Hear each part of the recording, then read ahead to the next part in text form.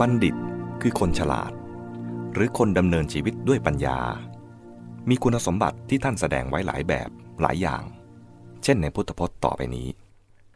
ในลักขณะสูตรจินตาสูตรและอโยนิโสสูตรอังคุตรนิกายติกนิบาตมีพุทธพจน์แสดงคุณสมบัติของบัณฑิตดังนี้ภิกษุทั้งหลายคนพาลมีกรรมเป็นเครื่องกำหนดบัณฑิตมีกรรมเป็นเครื่องกำหนดต่างก็ปรากฏแจ่มฉายด้วยความประพฤติของตนผู้ประกอบด้วยธรรม3ประการพึงทราบว่าเป็นพาลคือด้วยกายทุจริตวจีทุจริตมโนทุจริตผู้ประกอบด้วยธรรม3ประการพึงทราบว่าเป็นบัณฑิตคือด้วยกายสุจริตวจีสุจริตมโนสุจริตภิกษุทั้งหลายลักษณะของบัณฑิตเครื่องหมายของบัณฑิตแนวความประพฤติของบัณฑิตมี2ประการดังนี้กล่าวคือ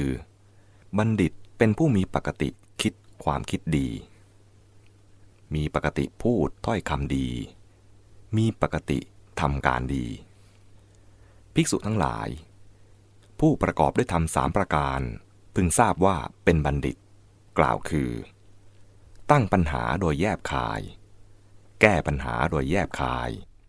และเมื่อคนอื่นแก้ปัญหาได้แยบคายด้วยถ้อยคำกลมกล่อมสละสลวยได้เหตุได้ผลก็อนุโมทนาในสูตรที่1และสูตรที่2ของภาลวรรคที่5อังคุตรนิกายทุกกนิบาตมีพุทธพจน์แสดงคุณสมบัติของบัณฑิตดังนี้ภิกษุทั้งหลายคนพาลมี2ดังนี้คือผู้แบกภาระที่ไม่มาถึง1ผู้ไม่แบกภาระที่มาถึง1บัณฑิตมี2ดังนี้คือผู้แบกภาระที่มาถึง1ผู้ไม่แบกภาระที่ไม่มาถึง1ในเรื่องพระสุธรรมเถระขุตกนิกายคาถาธรรมบทมีพุทธพจน์แสดงลักษณะของภิกษุพาลอันเป็นลักษณะตรงกันข้ามกับบัณฑิตดังนี้ภิกษุพาล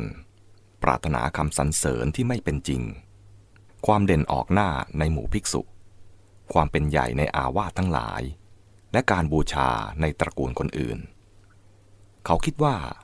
ขอให้คนทั้งหลายทั้งพวกคฤหัสถ์และบรรพชิตจงสำคัญว่าสิ่งที่ทำสำเร็จแล้วก็เพราะอาศัยเราคนเดียวขอให้ทั้งสองพวกนั้นจงอยู่ในอำนาจของเราเท่านั้นในกิจน้อยใหญ่ไม่ว่าอย่างใดอย่างใดคนพาลมีความดำริดังนี้ความริษยาและมานะความถือตัวจึงมีแต่พอกพูนทรงแสดงลักษณะของสัตว์บุรุษในคาถาธรรมบทเรื่องภิกษุ500รูปและเรื่องพระเถระผู้ตั้งอยู่ในธรรมดังนี้สัตว์บุรุษทั้งหลายไปไม่ติดทุกสถานสัตว์บุรุษไม่ปราศัยเพราะอยากได้กามบัณฑิตถูกสุขหรือทุกข์ก็ตามกระทบเข้าย่อมไม่แสดงอาการขึ้นลงบัณฑิตไม่ทำชั่วเพราะเหตุแห่งตนหรือเพราะเหตุแห่งบุคคลอื่นไม่พึงปรารถนาบุตรทรัพย์รักความสำเร็จแก่ตนโดยไม่ชอบธรรมบัณฑิตนั้นพึงเป็นผู้มีศีลมีปัญญาประกอบด้วยธรรมในสักไคหกสูตรสังยุตตนิกายนิทานวรรคมีพุทธพจน์ว่าผู้ใด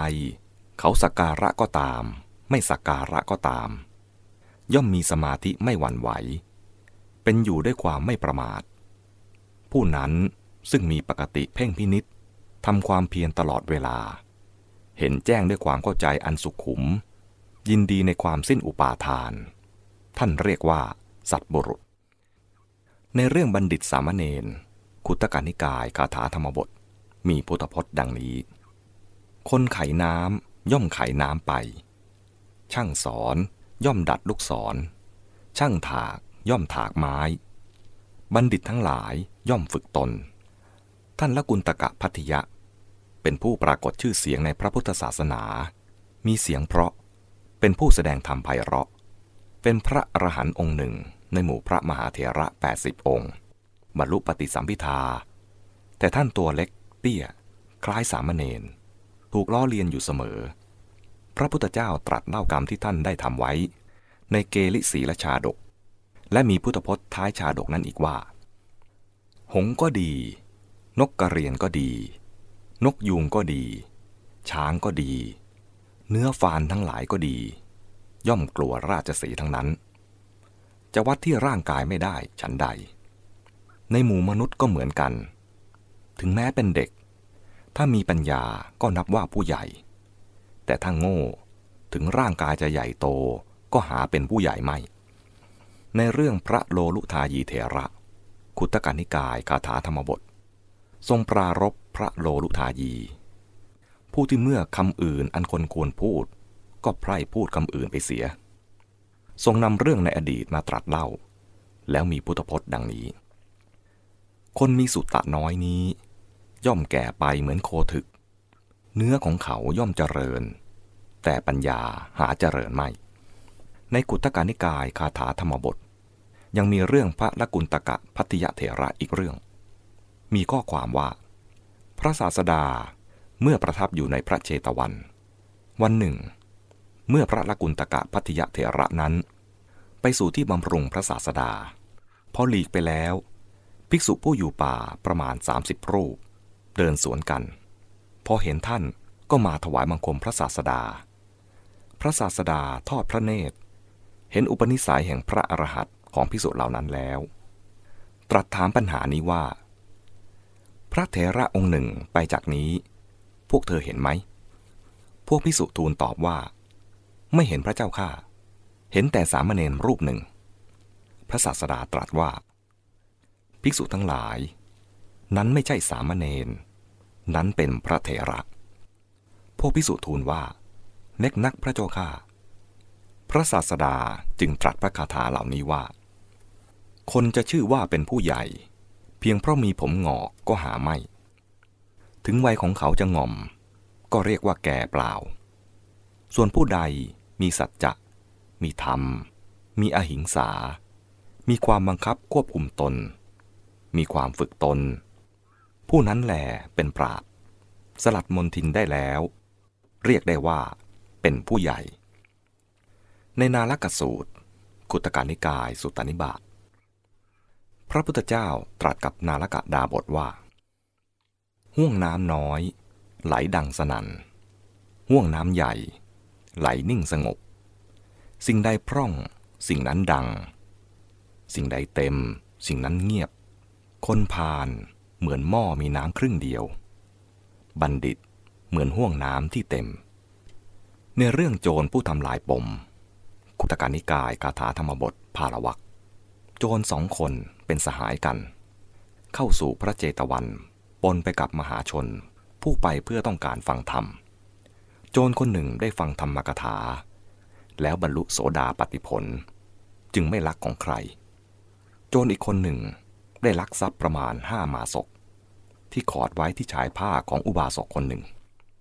โจรที่ลักทรัพย์มาได้เย้ยหยันเพื่อนผู้เป็นโสดาบันนั้นว่าท่านไม่ยังแม้ค่าอาหารให้สำเร็จในเรือนของตนเพราะความเป็นคนฉลาดเกินไปพระพุทธเจ้าตรัสถึงกรณีนี้ว่าผู้ใดเป็นพาล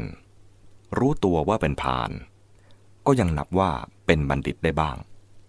ส่วนผู้ใดเป็นพาลสำคัญตนว่าเป็นบัณฑิตผู้นั้นแลเรียกว่าเป็นพาลแท้ๆในโคมทุสสูตรสังยุตตนิกายสขาทวรรคพระพุทธเจ้าตรัสกับพราหมณ์และคฤหบดีชาวโคมทุสานิคมว่าสัตบุรุษไม่มีในชุมนุมใดชุมนุมนั้นไม่ชื่อว่าสภาผู้ใดไม่พูดเป็นธรรมผู้นั้นไม่ใช่สัตบุรุษ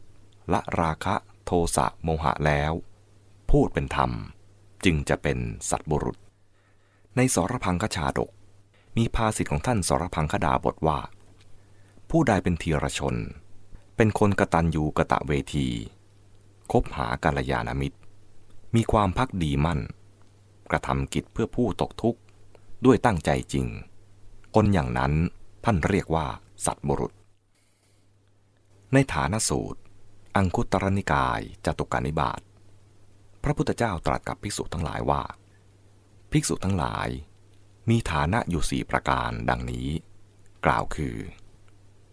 1. ฐานะซึ่งไม่น่าชอบใจที่จะทำทั้งเมื่อทำเข้าก็เป็นไปเพื่อมิใช่ประโยชน์ก็มี 2. ฐานะซึ่งไม่น่าชอบใจที่จะทำแต่เมื่อทำเข้าย่อมเป็นไปเพื่อประโยชน์ก็มี 3. ฐานะซึ่งน่าชอบใจที่จะทำแต่เมื่อทำเข้าย่อมเป็นไปเพื่อไม่ใช่ประโยชน์ก็มี 4. ฐานะซึ่งน่าชอบใจที่จะทำทั้งเมื่อทำเข้าก็เป็นไปเพื่อประโยชน์ก็มีบรรดาฐานะเหล่านั้นฐานะซึ่งไม่น่าชอบใจที่จะทำทั้งเมื่อทำเข้าก็เป็นไปเพื่อไม่ใช่ประโยชน์ฐานะนี้เห็นได้ว่าไม่พึงกระทำโดยสถานสองคือไม่พึงกระทำด้วยเป็นฐานะซึ่งไม่น่าชอบใจที่จะทำและไม่พึงกระทำด้วยเมื่อทำเข้าก็จะเป็นไปเพื่อไม่ใช่ประโยชน์ฐานะซึ่งไม่น่าชอบใจที่จะทำแต่เมื่อทำเข้าย่อมเป็นไปเพื่อประโยชน์ในฐานะนี้พึงทราบคนพาลและบัณฑิตได้ที่เรี่ยวแรงความเพียรความบากบั่นของคนกล่าวคือคนพาลย่อมไม่พิจารณาเห็นว่าฐานะนี้ไม่น่าชอบใจที่จะทำก็จริงแต่กระนั้นเมื่อทำก็จะเป็นไปเพื่อประโยชน์ดังนั้นเขาก็ไม่กระทำฐานะนั้นเมื่อเขาไม่กระทำฐานะนั้นก็เป็นไปเพื่อไม่ใช่ประโยชน์ส่วนบัณฑิตย่อมพิจารณาเห็นดังนี้ว่าฐานะนี้ไม่น่าชอบใจที่จะทำก็จริงแต่กระนั้นเมื่อทำเข้าก็จะเป็นไปเพื่อประโยชน์เขาจึงกระทำฐานะนั้นเมื่อเขากระทำฐานะนั้นก็เป็นไปเพื่อประโยชน์ฐานะซึ่งน่าชอบใจที่จะทำแต่เมื่อทำเข้าย่อมเป็นไปเพื่อไม่ใช่ประโยชน์แม้ในฐานะนี้ก็พึงทราบคนพาลและบัณฑิตได้ที่เรี่ยวแรงความเพียรความบากบั่นของคนกล่าวคือคนพาลย่อมไม่พิจารณาเห็นว่าฐานะนี้น่าชอบใจที่จะทำก็จริงแต่เมื่อทำเข้าจะเป็นไปเพื่อไม่ใช่ประโยชน์ดังนั้นเขาก็กระทำฐานะนั้นเมื่อเขากระทำฐานะนั้นก็เป็นไปเพื่อไม่ใช่ประโยชน์ส่วนบัณฑิตย่อมพิจารณาเห็นดังนี้ว่าฐานะนี้น่าชอบใจที่จะทำก็จริงแต่กระนั้นเมื่อทำเข้าก็จะเป็นไปเพื่อไม่ใช่ประโยชน์เขาจึงไม่กระทำฐานะนั้นเมื่อเขาไม่กระทำฐานะนั้นก็เป็นไปเพื่อประโยชน์ฐานะซึ่งน่าชอบใจที่จะทำทั้งเมื่อทำเข้าก็เป็นไปเพื่อประโยชน์ฐานะนี้เห็นได้ว่าควรกระทำทั้งสองสถานคือควรกระทำด้วยฐานะซึ่งน่าชอบใจที่จะทำและควรกระทำด้วยเมื่อกระทำเข้าก็จะเป็นไปเพื่อประโยชน์ในอิทธสูตรและวัตติสูตรที่หนึ่งอังคุตรนิกายปัญจกนิบาต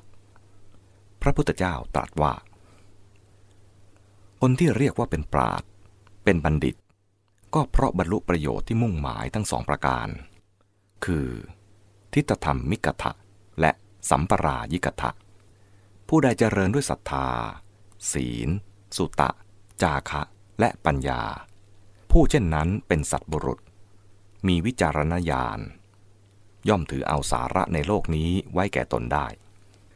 ในอานิสังสสูตรและอุมมังคสูตรอังคุตรนิกายจตุกนิบาตพระพุทธเจ้าตรัสว่าภิกษุทั้งหลาย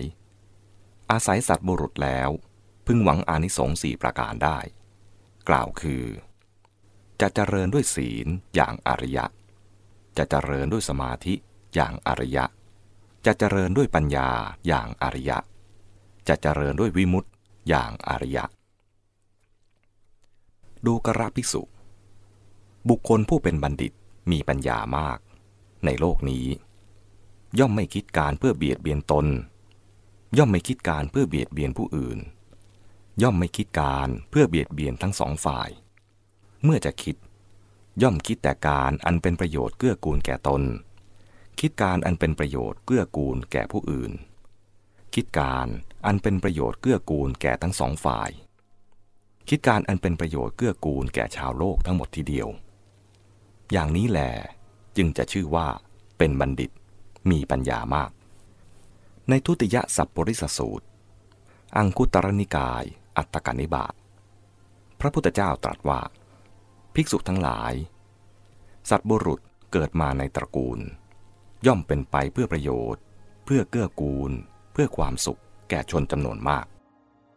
คือย่อมเป็นไปเพื่อประโยชน์เพื่อเกื้อกูลเพื่อความสุขแก่มารดาบิดาแก่บุตรภรรยา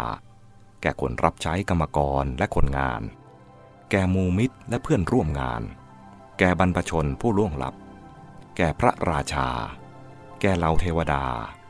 แก่สมณชีพราหมณ์เปรียบเหมือนมหาเมฆช่วยให้ข้าวกล้าเจริญงอกงามเป็นไปเพื่อประโยชน์เพื่อเกื้อกูลเพื่อความสุขแก่ชนจำนวนมาก